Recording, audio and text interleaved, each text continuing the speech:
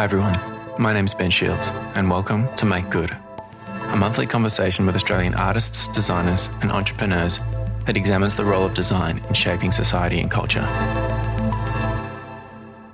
Have you ever heard of a family office? Jake Milgrom is one of three siblings who founded Tripple, an ethical and transparent family office focused on impact investment in the usually secretive and opaque world of family offices. In this episode, we find out what family offices are and how Jake and his siblings are building a roadmap and replicable business model for high wealth individuals to encourage greater investment in ethical startups, real estate, shares, and more.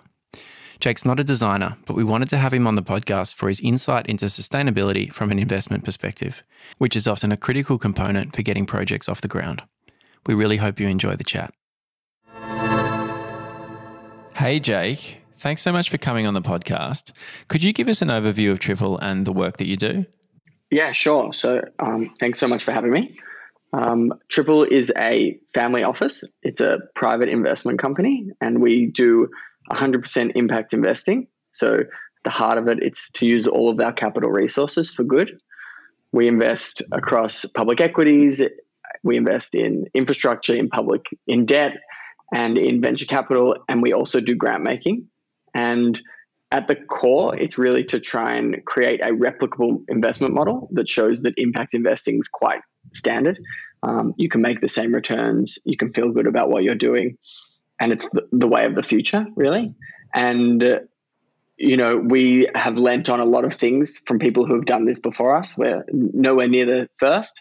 We've taken all their learnings, taken their frameworks and tried to make that work for us and sort of share that with the people who are coming next. The first thing I wanted to touch on was basically the idea of a family office. Can we just chat a little bit more about why family offices exist and what the purpose is and how yours is a bit different?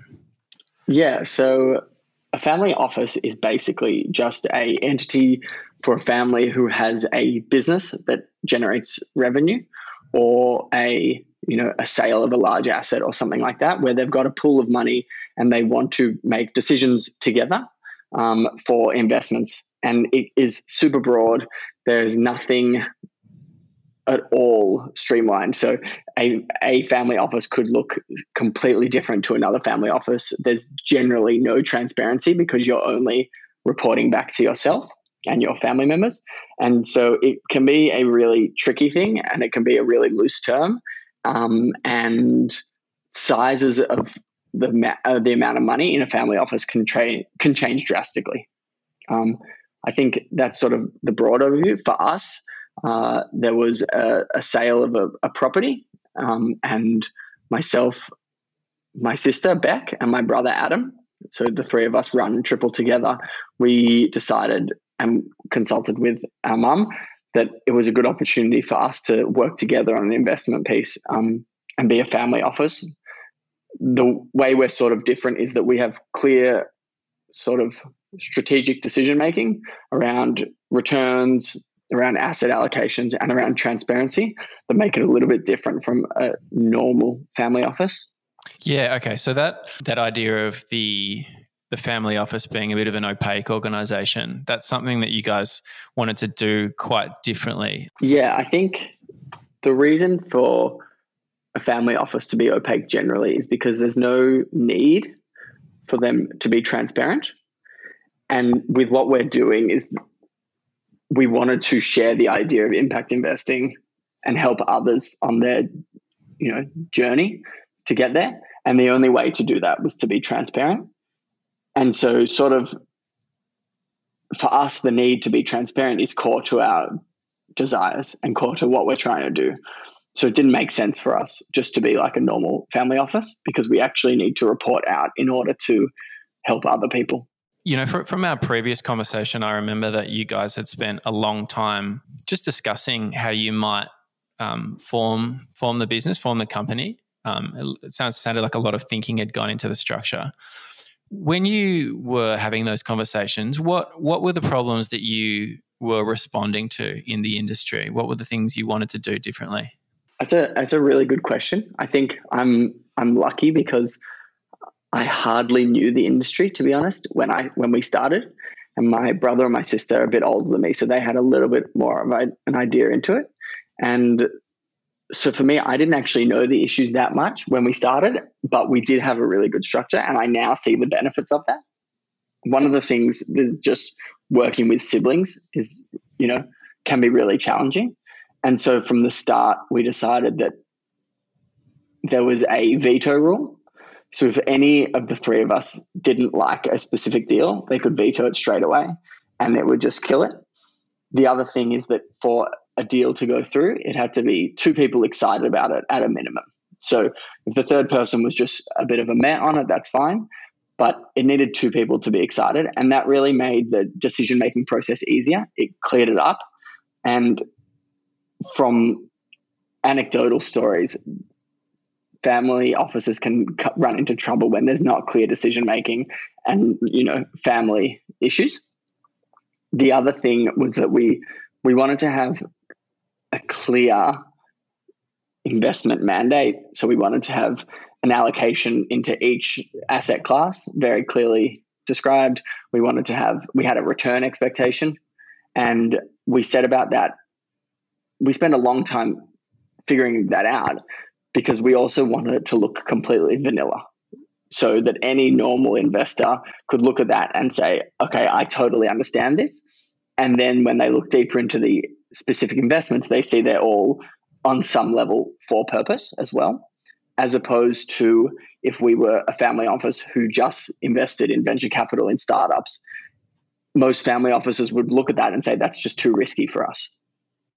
It's right to say that a family office is, I suppose, dealing with the wealth of a single individual or a family, whereas another type of investment company would be dealing with the wealth of a number of different people. Is that right?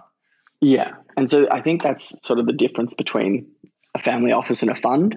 A fund is a pool of people's money, whereas a family office is a singular. And there are all shapes and sizes with, different return expectations and different desires. Most of the time, there's a financial desire, but that's only part of it. There's also a desire for some other thing, and it's completely dependent on the interests of the family at the center of it. Okay, that's really interesting. Do you have any idea what other interests might play a role in other family offices? Yeah, so some families just love property. And so, they have a financial expectation, but they're just looking at property opportunities. Some people, so it can be sort of the type of investment, or it can also be the, impact of the investment. So we know people who only invest in things that have an impact on the climate, for example, whereas we are totally agnostic to what investment type it is. And we're totally agnostic to the impact of it.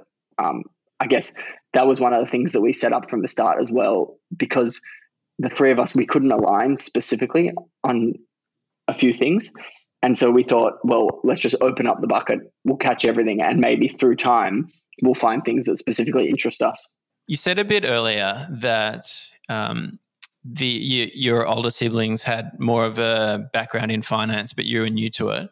And what was everyone's backgrounds, and how did you end up deciding to go into this field, into this world of impact investment? Yeah, so my brother had been investing in some way or another for about 10 years before we started Tripple, and because of that, we always had a level of understanding about investments. During his investment process, he came across impact investing quite early on. And so there was only a small number of people in Australia that were doing impact investing. And he sort of became part of that group on a small level. And so from that, the three of us had this understanding of investment, and we all just knew that impact investing was the only way forward. There will be a point in time where people just won't do other types of investments. And so we were lucky that we got a really clear insight to that through his experiences. And so it became very obvious to us that was the way forward. And it was also an area that we all wanted to learn about, and we all felt a responsibility. So because we're privileged and because we do have this capital resource, that prior to this asset being sold, we didn't actually have any control over. And there wasn't a formal family office set up before this, that we felt responsible, and that if we had this opportunity, we needed to, live in line with our values, including that capital resource. So it was an opportunity that we wanted, but we also felt like we couldn't say no to. And then we're all sort of believers in the learn by doing. And so we just jumped straight in. And we're lucky because of Adam's previous experience. We had a lot of contacts that we could lean on at the start, and we could learn from other people, and we could share information. And the impact investing community is very sharing because it's so small, which is really nice. There's no real competitiveness. And that's sort of how it started. And along this journey, most of us are doing other things at the same time, and they're all sort of interrelated. And so we'll hear about something in a different venture or job that we're doing, and then we'll bring that into Tripple and we'll use the learning, and it's sort of constantly evolving. And where do you guys think you are on the journey in terms of getting to your desired level of replicability or impact? I'd say very early. I think creating a replicable model can have really far-reaching impact, and I think it's really important. And even though it's done before, I think that we need to do it and somebody else needs to do it, and it just has to keep happening until everyone's doing it. In saying that, in order to make something replicable for everyone, we can't be as impact-oriented as we might want to be. And I think that there will be a point in time where we sort of draw a line in the sand. We say, what we've done to date has been a really good model that we can share with people. We create a report or a case study or something on what we've done. And then from that moment forward, we have a different focus. And that could be a bunch of things. That could be just climate. It could be just startups. I have no idea. But I think that there's an opportunity to be much more impactful, still make the financial returns we're expecting, but by having a narrower focus. I'd love to just hear a bit more about how you will be able to share what you've learned with other people, so it's really easy for other people to set up businesses like this. Yeah, I think it's not actually any harder than typical investing. You just have to look in different spaces, and you have to be investing for the long run. So basically, all of our investments are long-term. Even if it so happens that we have a public stock and we decide to sell it tomorrow because either we don't like the impact or we no longer believe in it, or a whole different host of reasons. When we think about things, we think about them on a 5-year timescale, if not longer. And in doing that, I think you just have to have a vision of what the future might look like. And to me, the future is a much more sustainable place. It's much more caring. It has more voices in the room. It's much more diverse. It's much more open. And I think when you are focusing on those things, finding investments that fit within that model becomes easier. Whereas if you're focusing on, I like this area, so I should buy a property, or I want this financial returns in the next 6 months, they're just not things you're thinking about. So I think more than anything, it's just a shift in perspective. And then when you do that, you then need to build the community around you. So it takes time to find those people who are aligned, to bring you opportunities, to share opportunities with, to upskill, to gain different insights. And so I think more than anything, it's a desire to change is the hardest part. And that's why we're trying to do something replicable, to show that it's not actually hard. Once you have the desire, you can do it, but you need that desire in the first place. And for some reason that I don't know, it's really hard to change people's mind and to get them to shift. And it might be that it's fear. It might be that they don't believe in the financial return. It might be ego. It's a whole bunch of things. but we certainly don't know what the answer is to try and shift people. But we felt like this was a necessary step in trying to help people get there. You mentioned diversity there, and I noticed in your end of year report that last year you implemented an advisory board, which is made up of quite a diverse range of people. So I'll just list them because I think it helps illustrate the point. There's Amelia Telford, who's a young Aboriginal and South Sea Islander woman from Bundjalung country, and she's also the National Director of the SEED Indigenous Youth Climate Network. There's Nick Moratis, who's the CEO at the Foundation for Young Australians. There's Caroline Vu, who works at Impact Investment Group as its head of strategic initiatives. And there's Kate Glazebrook, who is chair, co-founder and former CEO of Applied, which is a platform that has redesigned the hiring process to remove bias and help teams find the best candidate for the role. So quite an interesting group with some diversity across age, ethnicity, and gender, which, it all sounds really, really interesting and powerful. What led you to make that decision to implement that group of people? Yeah, so I guess at the crux of it, we're three siblings working together, and in that we have similar perspectives. So obviously we have different perspectives from each other, but we do come from the same background. We have similar life experiences, and we fundamentally believe that with diverse perspectives, you get better outcomes. And so we couldn't bring people in necessarily because we were a family, we're just three. And so we thought, how do we get a really good range of diverse perspectives? And so the result of that was an advisory board. And most or some family offices have financial advisors. We specifically didn't want that, at least to start with, because it's also a learning process for us. And we wanted to learn that financial rigor, and we didn't want to just palm that off. So also, it's hard to find financial advisors who are super impact aligned and all that sort of stuff. But we decided to set up an advisory board, but from a impact perspective, and not necessarily like, is this deal impact, but more strategy, high level. What are we missing? What aren't we thinking about? And so it became obvious to us that we wanted to find people who we really trusted and believed in. And so they sort of came from our sort of not inner network, but our comfortable network of people who we know through working with specific organizations or worked with someone who we really trust. And so we set up the group just to really give us different perspectives.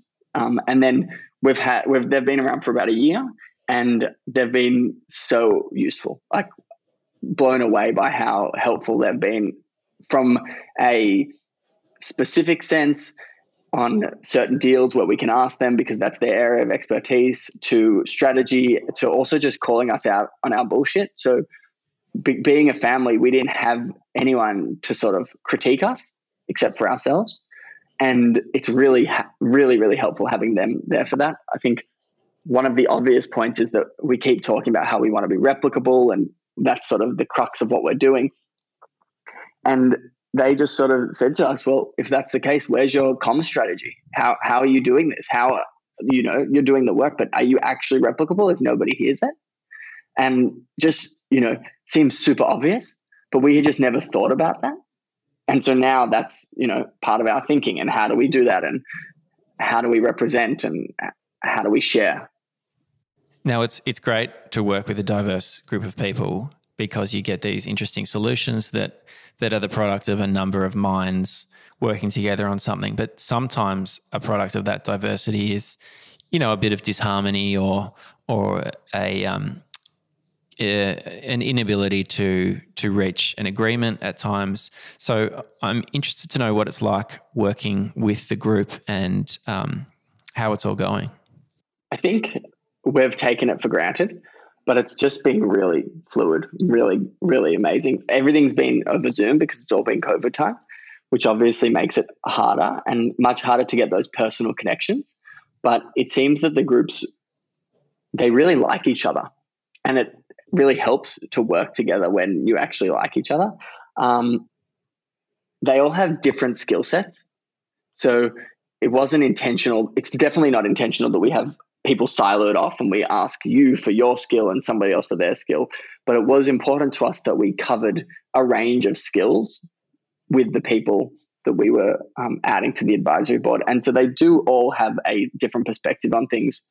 And they also have a different learning curve. So we did some like intros into like financials 101 and things like that. And then we also like done deep dives into granting because, we've got people from a financial background and people from a more philanthropic background. So it's been really good. The way we normally do it is we give them an update on where we're at. And there's a whole bunch of pre-reading and investments that we've made since our last meeting. And basically just looking for feedback. We made a decision to go in a deal, but was that a dumb idea? Did we miss something completely? So we're just looking for feedback on that. And then we normally have a main topic that we want to discuss. And it's our best case scenario is that we put it out there and throw to them and they just sort of rip into it. And we just get their feedback and their perspective. And it's not to say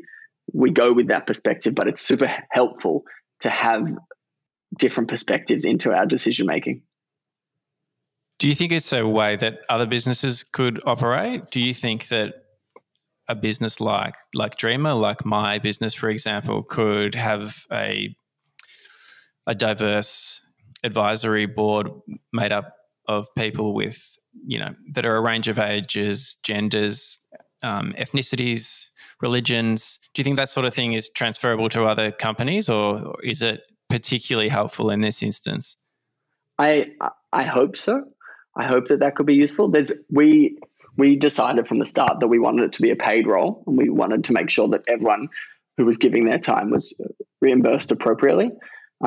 So that could definitely make it harder for other organizations because the financial return isn't so clear cut. We believe that we're making better decisions because of it, but we're not going to know what the financial return on that is. So that could be a challenge. It's also really good timing for us. We've been doing this for about 3 years, but our strategy is up for review basically. So we're really looking at how we move forward and what we prioritize and how we build out our team and what we focus on and where we put our energy.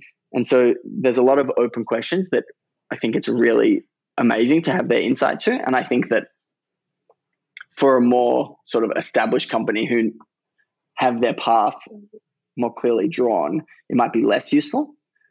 But like, I'm a firm believer that more diverse voices in the room create better outcomes, because how could one person with a specific point of view understand what the community wants, given that they only have their own perspective and not the perspective of the community? Let's move on and have a chat about how you guys work in terms of your workplace.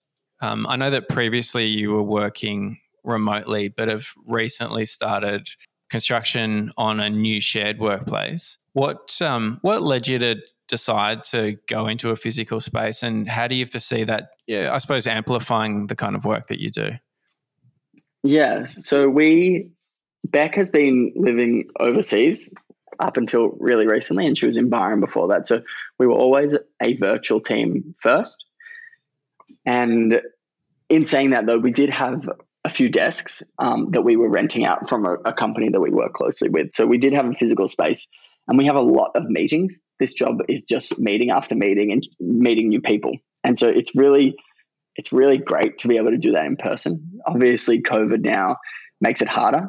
And so we started working on this office building pre-COVID. So it's hard to know exactly what it's going to look like in the future. Definitely more Zoom meetings. And so we've actually decided that we're going to have a few smaller meeting rooms that are for, 1 or 2 people who are having video meetings, which is actually, it's quite lucky that we're in that design stage while we could make those decisions. So that was a really good thing. but we've always wanted to have a space, and we like to be, around people who are doing amazing things. And so we're currently a team of 4. We think in 6 months to a year time, we're probably going to be a team of 5 or 6. And the building that we're working on is probably a workplace for 30 to 50. So the way we imagine it is that we will be there, and that we will sort of pick and choose the tenants that come and work in that office, and create a little community of companies who are aligned, that work well together, that can share ideas and share competencies, and that it just become a really nice place to work.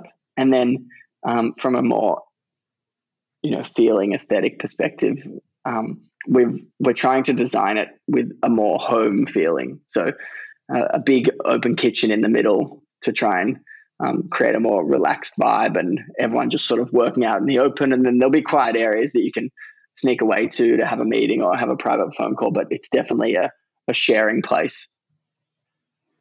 I guess the goal is that it can make us better, so we can be more efficient in person, but we can also surround ourselves with people doing interesting things that can inspire us. We can help them, they can help us, and a great place to be, just to have fun and enjoy work.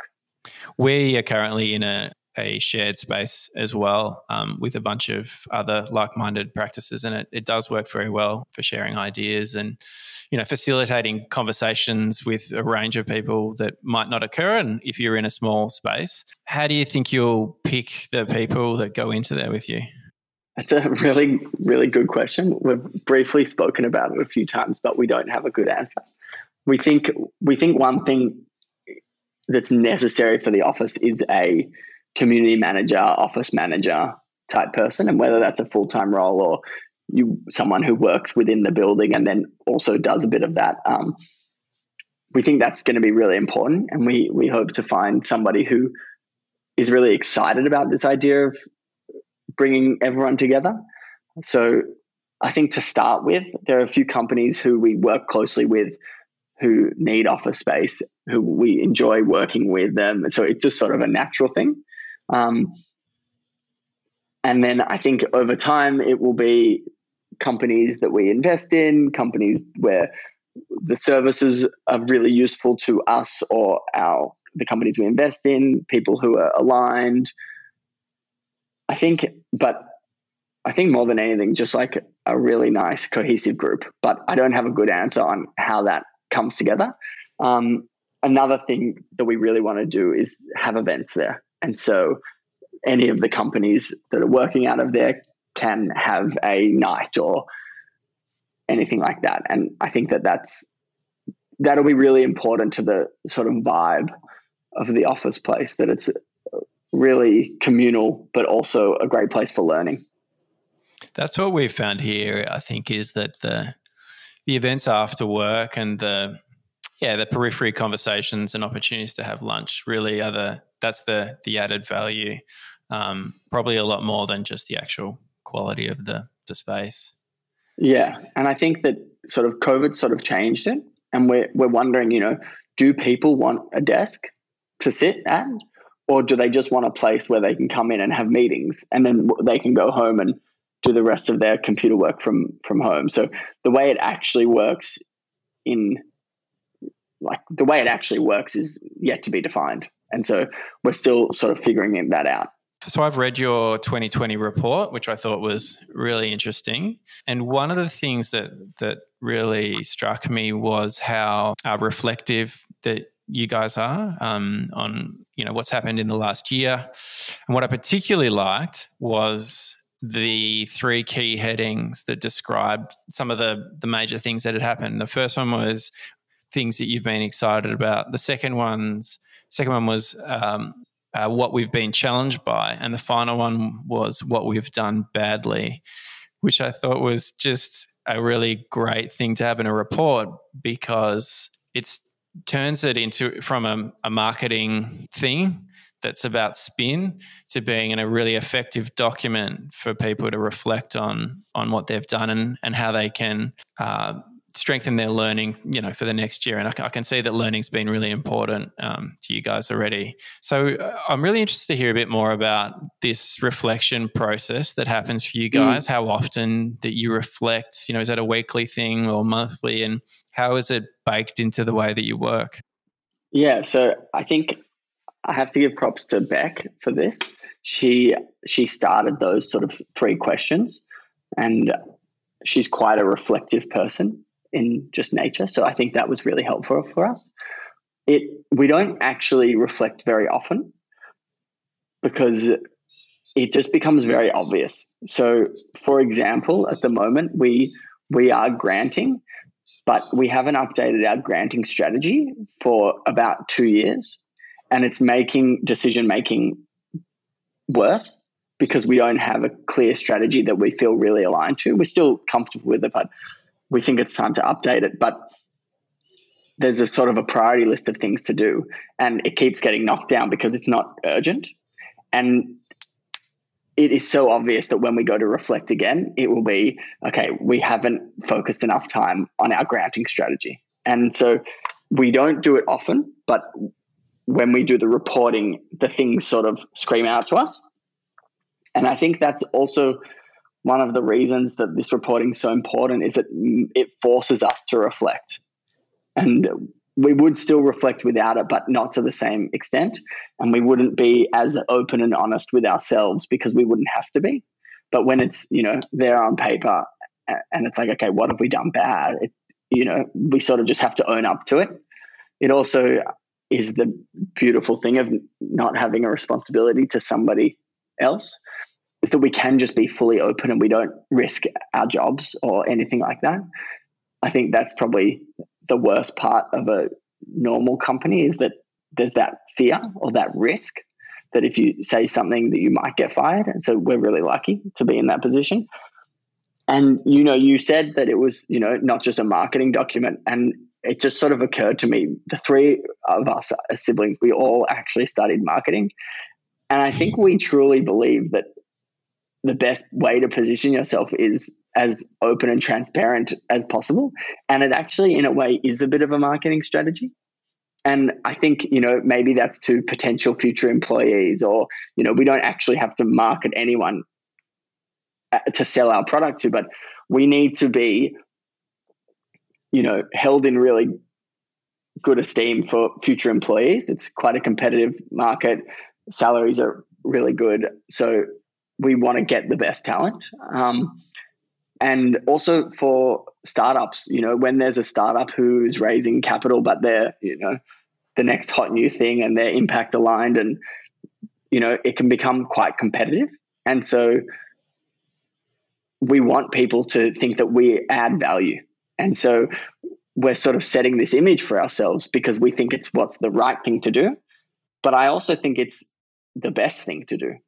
So when a new potential employee comes, or a potential someone that you might want to work with, they can see that that's who you are, and that way of working is kind of in the bones of the organization. Yeah, and I think that adds value for people, and I think people want that. And yeah, as I said, we're lucky that we can do that. One thing that you mentioned was the granting. I'd love to just hear a bit more about the way your approach to granting, because I know that it's not your approach is not quite the same as another family office or another investment company or another company in general, where it might be something that's done, well, at least reviewed each year, how much money could be spent on, on grants or donations, depending on how much profit has been made. And I know that you guys do it a little bit differently, so I'd love to hear a bit more about that. Yeah. So I think there are sort of 2 aspects of this. The first aspect is that with this wealth, we feel a responsibility that we should be granting it. We don't really believe that, single people or families should be holding a vast majority of wealth. We think it should be distributed, and we definitely think granting is an important part of that and a necessary part of that.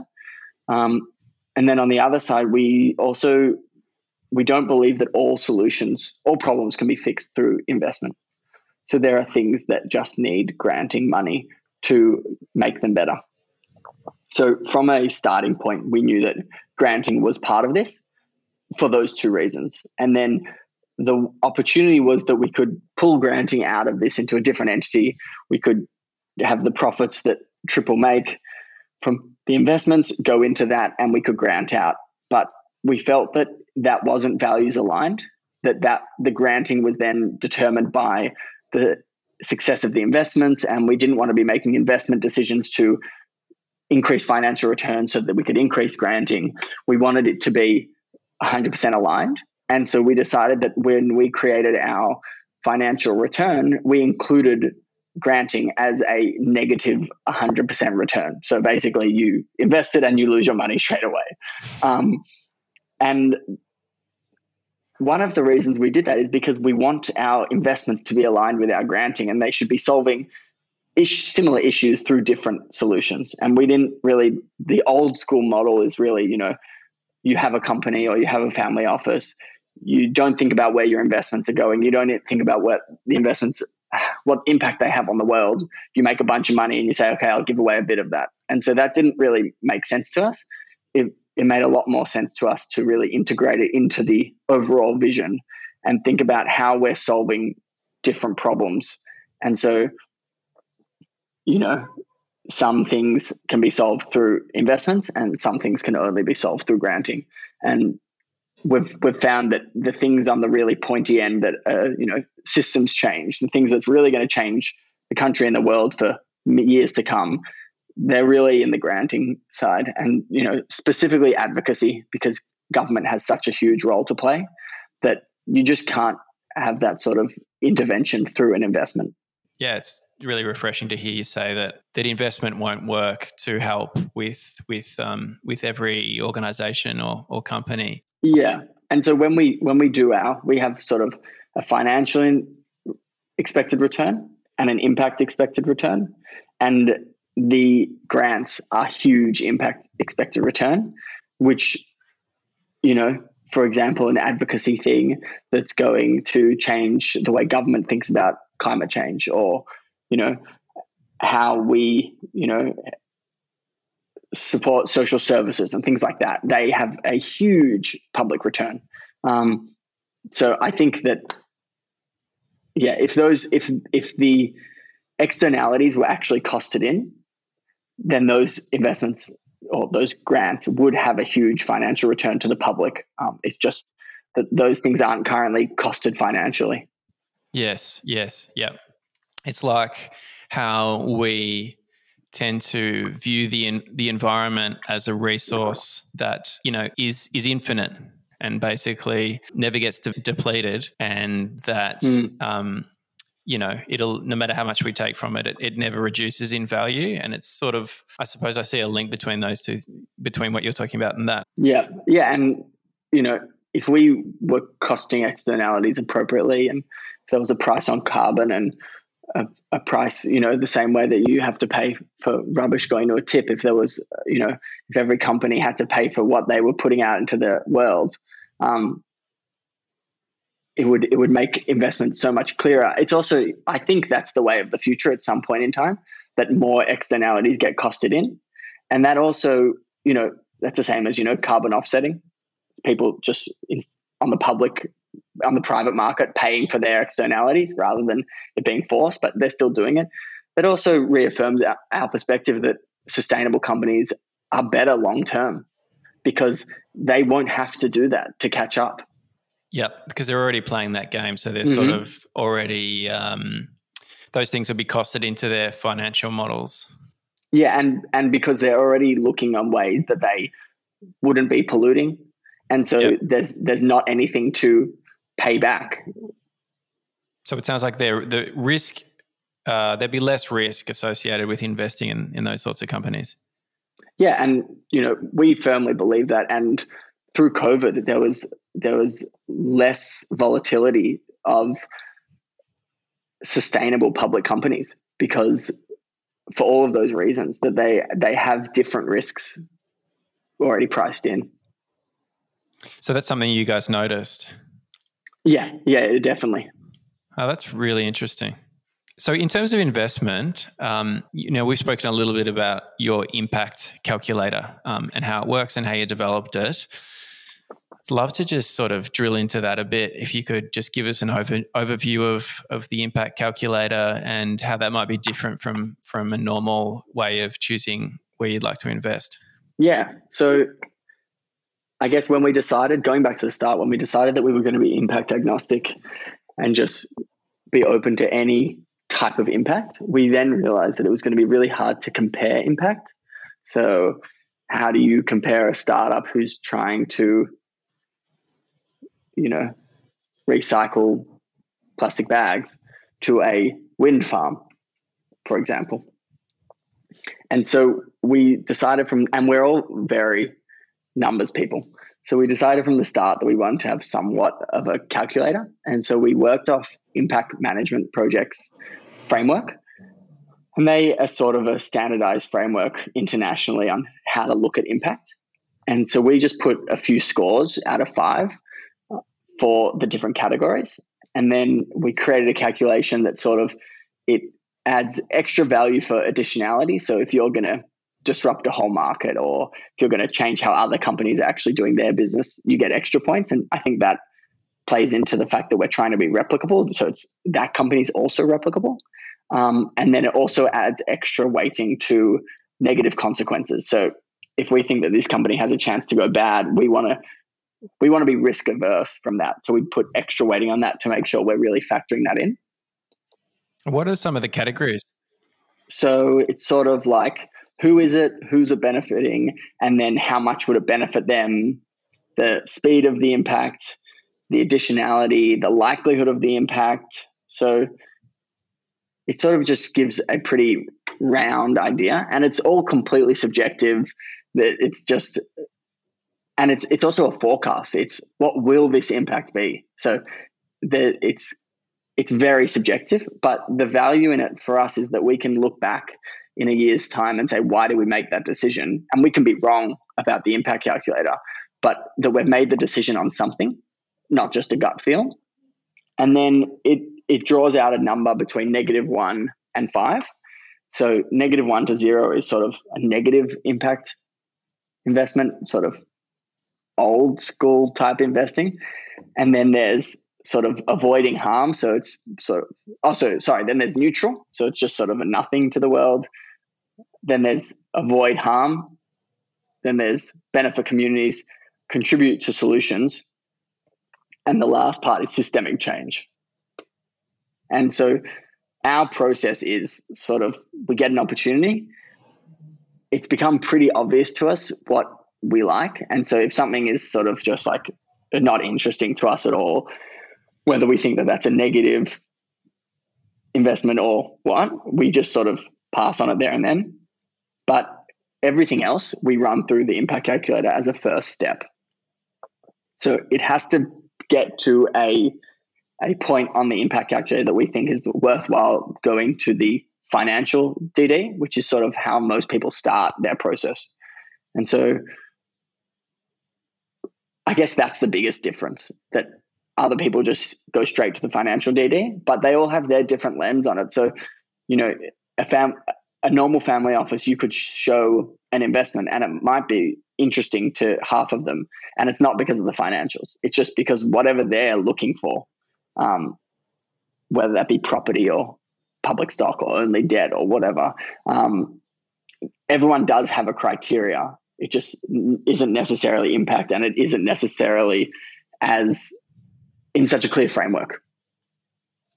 I realize it's early days still for you guys, but have you had anyone that scored very highly on the impact calculator, a startup, for example, and have, started trading and started to look like that impact out in the market is actually pretty close to what you expected?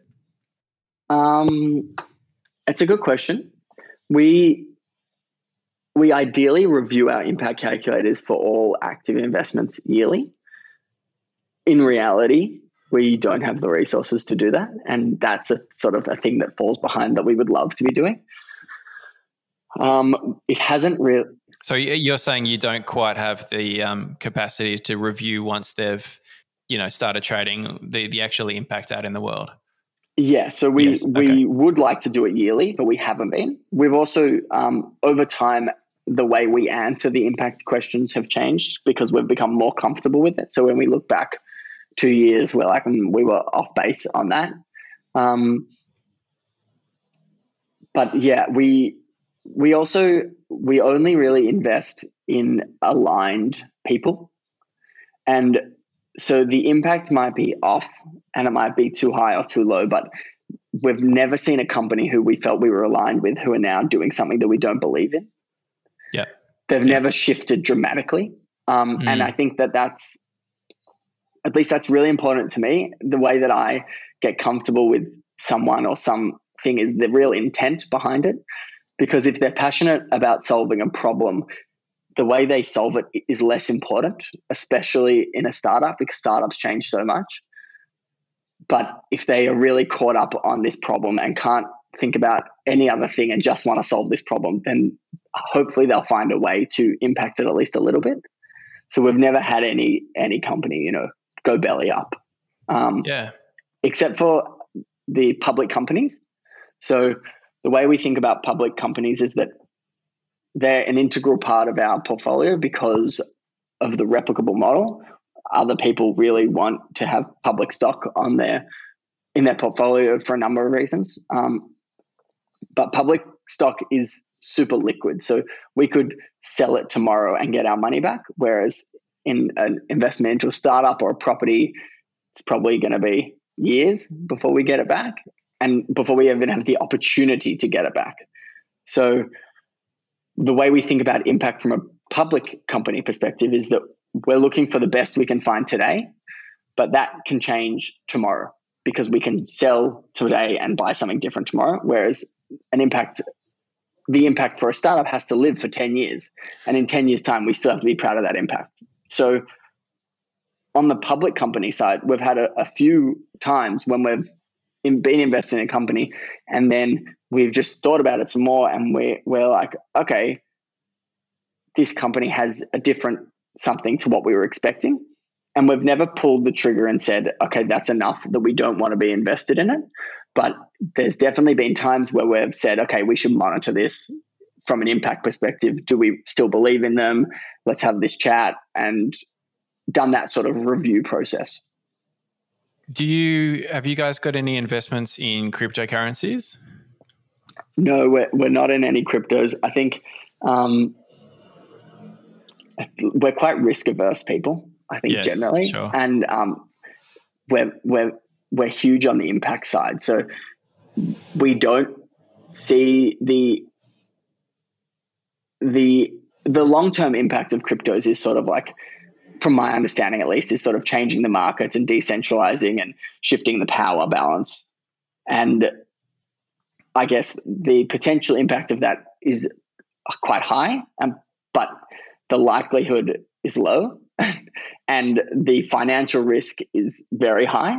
And so it just sort of seems like an area that is out of our comfort zone. Yes. Yep. Understood. One of the projects I'd like to hear about is the apartment retrofit. 15 walk-up apartments, I think it was, that you're looking at renovating, but with as little significant change as possible. Yeah, so it's a 3-story apartment building and it's got 15 studios. They're quite small. It's sort of a 60s or 70s building and not much has been changed since then. And where is it? It's in Fitzroy in Melbourne. Cool. And so we bought the property knowing that we wanted property as part of our portfolio. And we knew that we could do something better than a different developer, but we weren't actually sure what the best thing to do was at the time. And so we've worked on it a bit. We've had a few, we actually started working with an architect and it didn't work out. But we've gotten to a point now where we're really proud of it. And so the core idea is to make it financially replicable. So other investors who own similar buildings could see this as a model and they could do it themselves. It will never be, a 6-star building or anything like that, but it is how do we take this building stock that is quite prevalent in the suburbs around Melbourne and give it an extra life rather than it being torn down and sent to landfill and something else being, resource heavy built in its place. The core of the building is perfect. So how do we just extend its lifetime? And part of that is being really environmentally sustainable. So we think that there's an opportunity to create a new standard for retrofits and just bringing up the environmental specifications. So doing things like replacing the glass, adding insulation, adding solar. We were lucky because it's already an all-electric building, but we're increasing the efficiency of all the appliances and obviously keeping it all electric. And that's sort of from the environmental side. And all those things are relatively basic. None of them are surprising, but it's just sort of doing them all together and then having this other perspective of the social. So what's it actually like to live there? And, they're really small spots, but they can be great. And how do you get natural light in? How do you get nice airflow? And how do you create a community? And so we're hoping to turn the car park into sort of a shared space and have a nice big shared laundry where people can hang out and have a barbecue area and just sort of make it a nice place to live as well. And then all of this has to be within a budget where we think other investors would do the same thing, I guess. And so we're working with Finding Infinity, and they did a new normal, project where they released a bunch of initiatives that could help Melbourne become fully sustainable. And one of the initiatives was retrofit existing building stock. And so we're really working with them hard on how to do this and how to do it most efficiently. Yes, I know Finding Infinity and a new normal project well, because we also worked on it. So very close to our hearts. Yes. That sounds really positive. I think it's nice to hear a renovation project like that spoken about in terms of things like double glazed glass and insulation first, and perhaps a different approach to the way the community works. Because I think in our industry, often there's this tendency towards, the experiential qualities of the space, more the visual stuff. And you certainly can't underrate the value of having a home that's just warm and not drafty. I definitely take that over something that's a bit prettier, if you like. So I think it's a really good position to take. Yeah, and we really respect architects, and we think that they have a really, really important role to play. But we worked with an architect sort of a year ago trying to figure out how we could do this, and they had different intentions to us. Basically, they had a different priority list, which was totally fine, but they were hoping to do things that we didn't think were that important compared to other things. And so we actually changed up our model. And so we hired Ross from Finding Infinity as the project lead, and the architect works under him. And so the power balance completely changed from an architect running the project from a design perspective with environmental efficiencies to environmental efficiencies with the design under that. And so the priority of what was actually happening became really clear. And so really, really happy with how that's worked out. We still think it'll be a beautiful place, but that's not the number one priority. I forgot to mention, but another part of the idea is that we don't just want to put a bunch of money into it and then jack up rents, because that doesn't really help anyone living in that community. That just invites people from different suburbs, more affluent suburbs, into that building, and then pushes those community members further out. And so not only do we want it to be replicable from a return perspective, but we want to keep our revenue, our rent lower, and it still be replicable. So part of the aim is not just to gentrify the building. So we are trying to keep it very minimal. And what's the approach to waste and composting for the building? Yeah, so it seems pretty obvious sort of to us, but it's on-site composting. It's, when you have a working garden, so somewhere to grow fruit and veg, it is amazing to have, natural organic compost made from your own food scraps. It, helps everything. So that's sort of that. And then we will have recycling and general waste. But I think the interesting thing is the way we're working with the architects to design the waste in the apartments is really to prioritize green waste and recycling over, I guess, landfill. And so how we design that into the apartments, what size containers we give for the different bins, where we locate those bins on the property, really taking those things into consideration, because we're firm believers that people will make change, but the best way to actually get that change to happen is just to make it easy.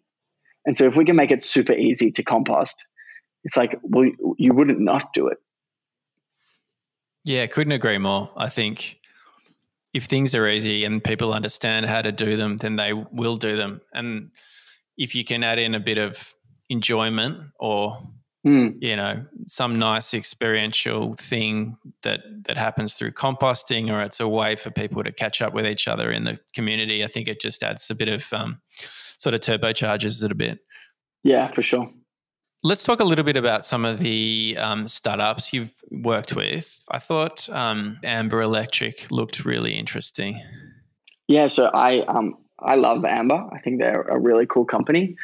Basically, the way they work is they pass on, so they're an energy retailer, and they pass on the cost of energy in its wholesale price to consumers. And where they make their revenue is from a membership fee, just like a gym. So they just charge, I think it's $10 or $15 a month. And then they make no money on the electricity you use. As opposed to a normal retailer, they come up with a flat rate of electricity. Maybe it changes for off-peak and peak, but generally a flat rate of electricity, which is modeled so that it can take the ups and downs of the wholesale market, and then they put their margin on top. So just from a sort of intent perspective, Amber doesn't care if you use more or less energy, whereas a other energy retailer, the more energy you use, the more profits they make. So Amber is not at all incentivized to get you to use more energy. And so they are actually trying to help you find ways to lower your energy consumption, and that doesn't change their bottom line at all. It also gives people the opportunity, because they're getting the wholesale price, they can pick and choose when they use their energy based on the price. And so basically in Australia, the way that the pricing works is it's higher in the morning and higher at night, because there's less renewables and because there's higher demand, because everyone's at home, morning, breakfast, dinner time. And during the day, it's much cheaper because the sun's out and there's less usage. But as a normal consumer, you're not incentivized to use things during the day to capture that lower price, because you're just getting a flat price. So with Amber, you're actually incentivized to do your washing during the day or put a timer on your dishwasher and things like that to get that low charge. And so for me, it's like you're putting the control in the consumer's hand. It's a win-win and it's better for the environment. And so it's like all of those things really line up where everyone has the same intentions. And that's what makes it a really cool company, I think. Yeah, love it. That style of consumer engagement must be able to play out in other industries as well, I would have thought. Yeah, I'm sure. And it's not for everyone. You need to be much more engaged to get the benefit of it, because you need to be checking when the price is up and when it's down, and deciding when should I use different things. But if you can, and if you want to make those changes, it's super easy to. And even, setting your water heater to go on during the day and heat up the whole tank so you've got it for at night, it's just super easy. You can set that sort of stuff on a timer. And it means that you're going to end up with lower electricity bills and that you've used renewables to do that. It's sort of win-win. Absolutely. The other one I'd like to talk about is Nightingale. And I'm connected to Nightingale as we bought one a couple of years ago, and we're moving in January. We're one of the awesome. Congratulations. Thank you very much. So we're excited about that. And hopefully we'll have Jeremy Jeremy McLeod, the founder of Nightingale, on the show in a couple of episodes. And could you just give us a quick overview of what Nightingale is? So they're basically a property developer that build green apartments, and they aim to keep costs down. They're certainly not cheap, but they're not actively trying to increase their return. And they also give I think it's 20%. Is it disability housing or is it housing choices? Housing choices sounds right, but I am not 100% sure. Yeah. I think it's housing choices. So partnering with a not-for-profit and actually selling them those apartments and giving that not-for-profit the autonomy and ability to give those apartments to those in need. We think that's really cool. And so it's one of the best type of social developments in the property space that we've seen, and that's why we've supported them. We think they are one of the best in class in Melbourne. How have you guys been involved with Nightingale? Yeah, so we've invested in a few of their projects. We think they do really amazing stuff. We think that, their buildings are beautiful. They also perform really well environmentally. And then on top of that, they have I think it's a 20% allocation to housing choices. So I think from a few aspects, they're really great. I think the only aspect that we don't love is that it's new building stock, but we're very aware that it's necessary and that it's a part of the future. And so we look at sort of our investments in each asset class is sort of what is the best development in Melbourne that we could invest in at this point in time. And we think that's Nightingale. And so we've supported them a few times. We think that they do great work, and we're excited to support them. And what about Noosu College? Could you tell us a little bit about who they are and how you have been able to invest in a school? Yeah, Noosu College is a really cool one. So that's a Indigenous-led school, and I guess a school being a not-for-profit, we were never going to, there was no use taking equity or, actually owning part of the company because it was never going to return anything. And so I think this is a really cool way that debt or fixed interest, however you want to say it, can be used. So they get a certain amount of revenue from the number of kids they have in the school. And so they can rely on that revenue stream to forecast, assuming they can have a number of kids in the school. And so based on that revenue forecast, they can say, we can afford to pay back XYZ per year. And therefore, we can take a loan of this much now, and which gives us the opportunity to do a whole range of new things moving into the future. And so that's what we did with them. It was a bunch of impact investors who sort of created a syndicate or a group that would invest all together. It was probably on better terms than they could get from a bank or a sort of normal institutional investor. And so it's a really exciting way for us to give people an opportunity to do things without necessarily taking part of their company. And I guess that's sort of what's good, is that there is a financial instrument that suits different things at different stages. So we're really excited about that. One thing that's core to us is, that this is Indigenous land, and how do we respect that, and how do we support that, and how do we give them autonomy? And so for us, it also doesn't feel right taking equity in Indigenous companies. And so we think that debt is a really good way to support them on, in this case, schooling, but in a bunch of activities. Yeah, so it sounds like they'd retain a level of agency through that model, rather than through as you say, like taking equity in the company. Yeah, and for the record, it's our desire totally that if we were ever to take equity, it's not to have any agency over the path of the company. The way we like to invest is to support a founder, and that if we think that we could really add value to that company, that we're probably not right because we're not the ones running it. We want to find a founder who can hire people to support the spaces that he or she needs or have the skills in-house already, and we can support them financially and they can go and do what they do best. But often in the investing world, it doesn't work like that. I noticed that you've also undertaken a gender smart assessment across your portfolio companies. Can we just hear a little bit about how it works and I suppose what you hope to get out of it? Yeah. So we think gender equality is a real issue, especially in investing world. So not only from the types of organizations that people are funding, generally are male founders, and then also the decision makers in the room are also normally male. So on both sides, it's an issue.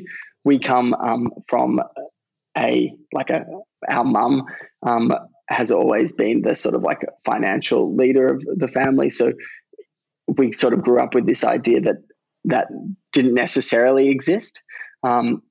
And, we're obviously aware of our world. So we know that that's not the case in the broader context. But so it seems obvious to us that there needs to be equality in this.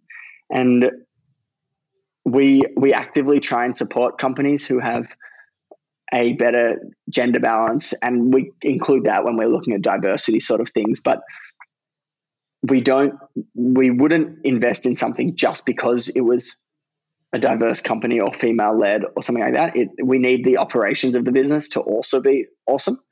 And we wouldn't not invest in something because it had a male founder. So we don't have like a strict rule on that sort of stuff. What we're really, the core interest to us is that the operations of the company are doing something awesome. But we didn't want to not think about that. And so we did just an assessment of every company that we've invested in. We just sent them out a survey.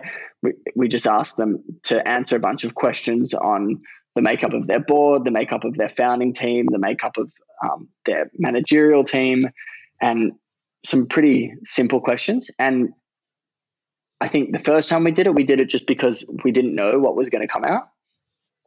And it's a yearly review, so we've just done the next one. I think more than anything, we just want to share with the companies that we work with that this is important to us. And so we're just sort of keeping it on everyone's radar that we're not necessarily going to say, no, we're not going to fund you. But we want to say, we need you to be thinking about this because the world needs to be thinking about this. And that survey is just one way to do that. It also provides us with some really good insights into our team, the companies we're supporting, if we're actually being true to what we're saying. If it came out that we were 100% male founders, that would be really disappointing. And we'd have to sort of go back to the drawing board and see what was up and how that happened and what systems led to that. And, what we can do to sort of help the industry shift. I mean, have you noticed any shifts since you've started the company? Is there any sort of groundswell towards gender equality? There's definitely movement. I don't know if it's since we've started the company, it's only been 3 years, but there is definitely movement in the world around supporting female-led startups. There's definitely a bunch of funds that we've seen that are investing only in either female-led or female-focused products and services. We really struggle with this one because we want to support female-led organizations, but as I said, we don't feel like that is where the impact has to end. And it's sort of finding that balance of, is there impact in just giving female startups the empowerment that they deserve, that male founders have been getting for the past 30, 40 years? Is that a necessary thing in this, progression towards equality? Is that enough?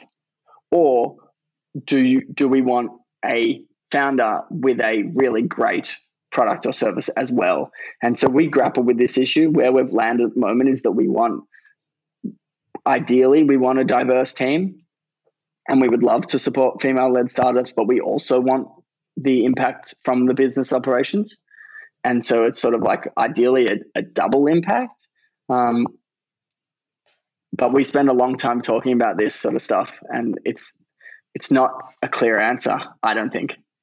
It does sound like a potential opportunity for another calculator down the track. Yeah, we could add a bonus for like core diversity or team diversity or something like that. Yeah, it's not a bad idea.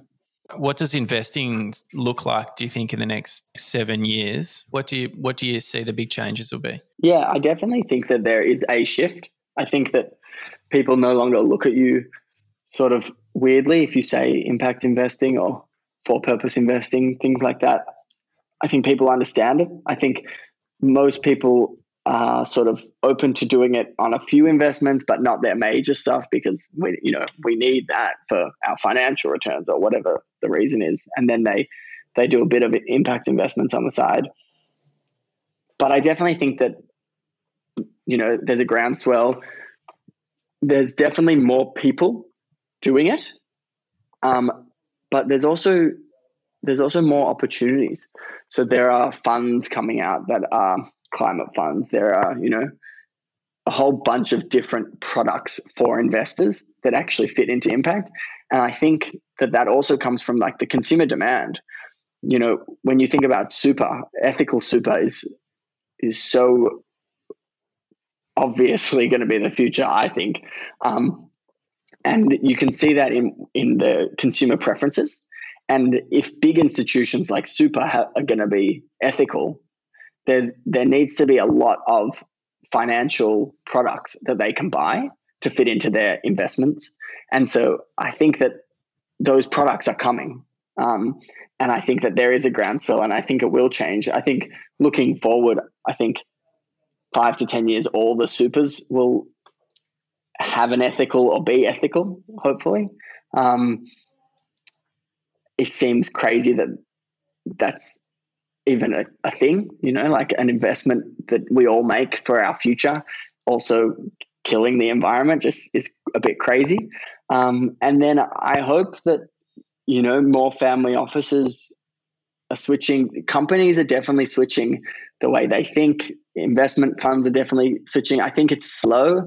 I think that it starts off with just, a carve out of any amount. So it's okay, we'll start with 10% and we'll move. And, but I think it's happening. And a lot of companies now have sort of a negative screen. And so that's sort of one stage less than impact, but it gets rid of all the negative investments.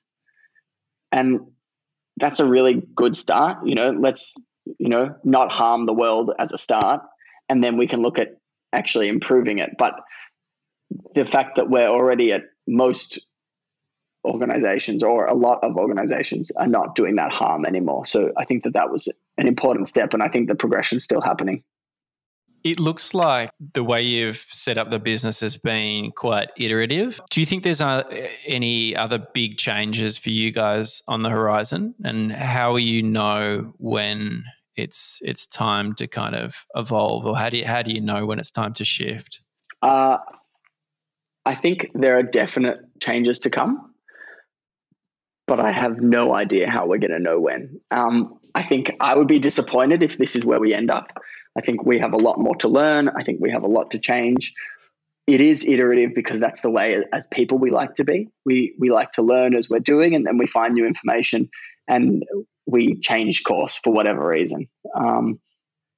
How to do it on a small scale, it becomes very obvious. Okay, there's a better solution to this problem.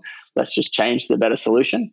And because we're relatively new and nimble, it's been easy to change. There haven't been that many processes in the way. There's no bureaucracy, all of that. But as we grow, the processes become more ingrained in the way we do things, and then changing it becomes harder. So I think that's a challenge we've got as we start to expand our team on how do we still be iterative and change pretty quickly. I think on small things, it's easy to change, but on the bigger things, it's harder. I think that how we decide when this replicable model has proven itself is going to be really hard, and what we do next. And, when we started this as the three of us, we had less clarity about what we wanted to do. And the more we're learning, the more clarity we're getting, and we each have our individual perspectives. And so when it does come to that time, how we decide as a three what the focus should be or how we should have the most impact going forward is going to be really hard. And I think that in true style to ourselves, we're just going to have to figure it out at the time. And I think we're pretty good like that. We'll have a pretty intense session. We'll probably get frustrated with each other. We'll bang out some ideas, and generally we come to a pretty solid conclusion. So far it's been really good. We're lucky to have the experience we do, and I think we've set up the system so that if anyone feels like it's not working for them, they can say, no, I don't like this, or they can step away. And we've put in place the opportunities where if someone didn't want to be working on this, that would be fine, and they could leave entirely, or we could do the work on their behalf. And so we've made it intentionally flexible. Jake, it's been so great chatting to you. All the best with Tripple, and thank you so much for your time. Thanks so much for having me. It's been awesome.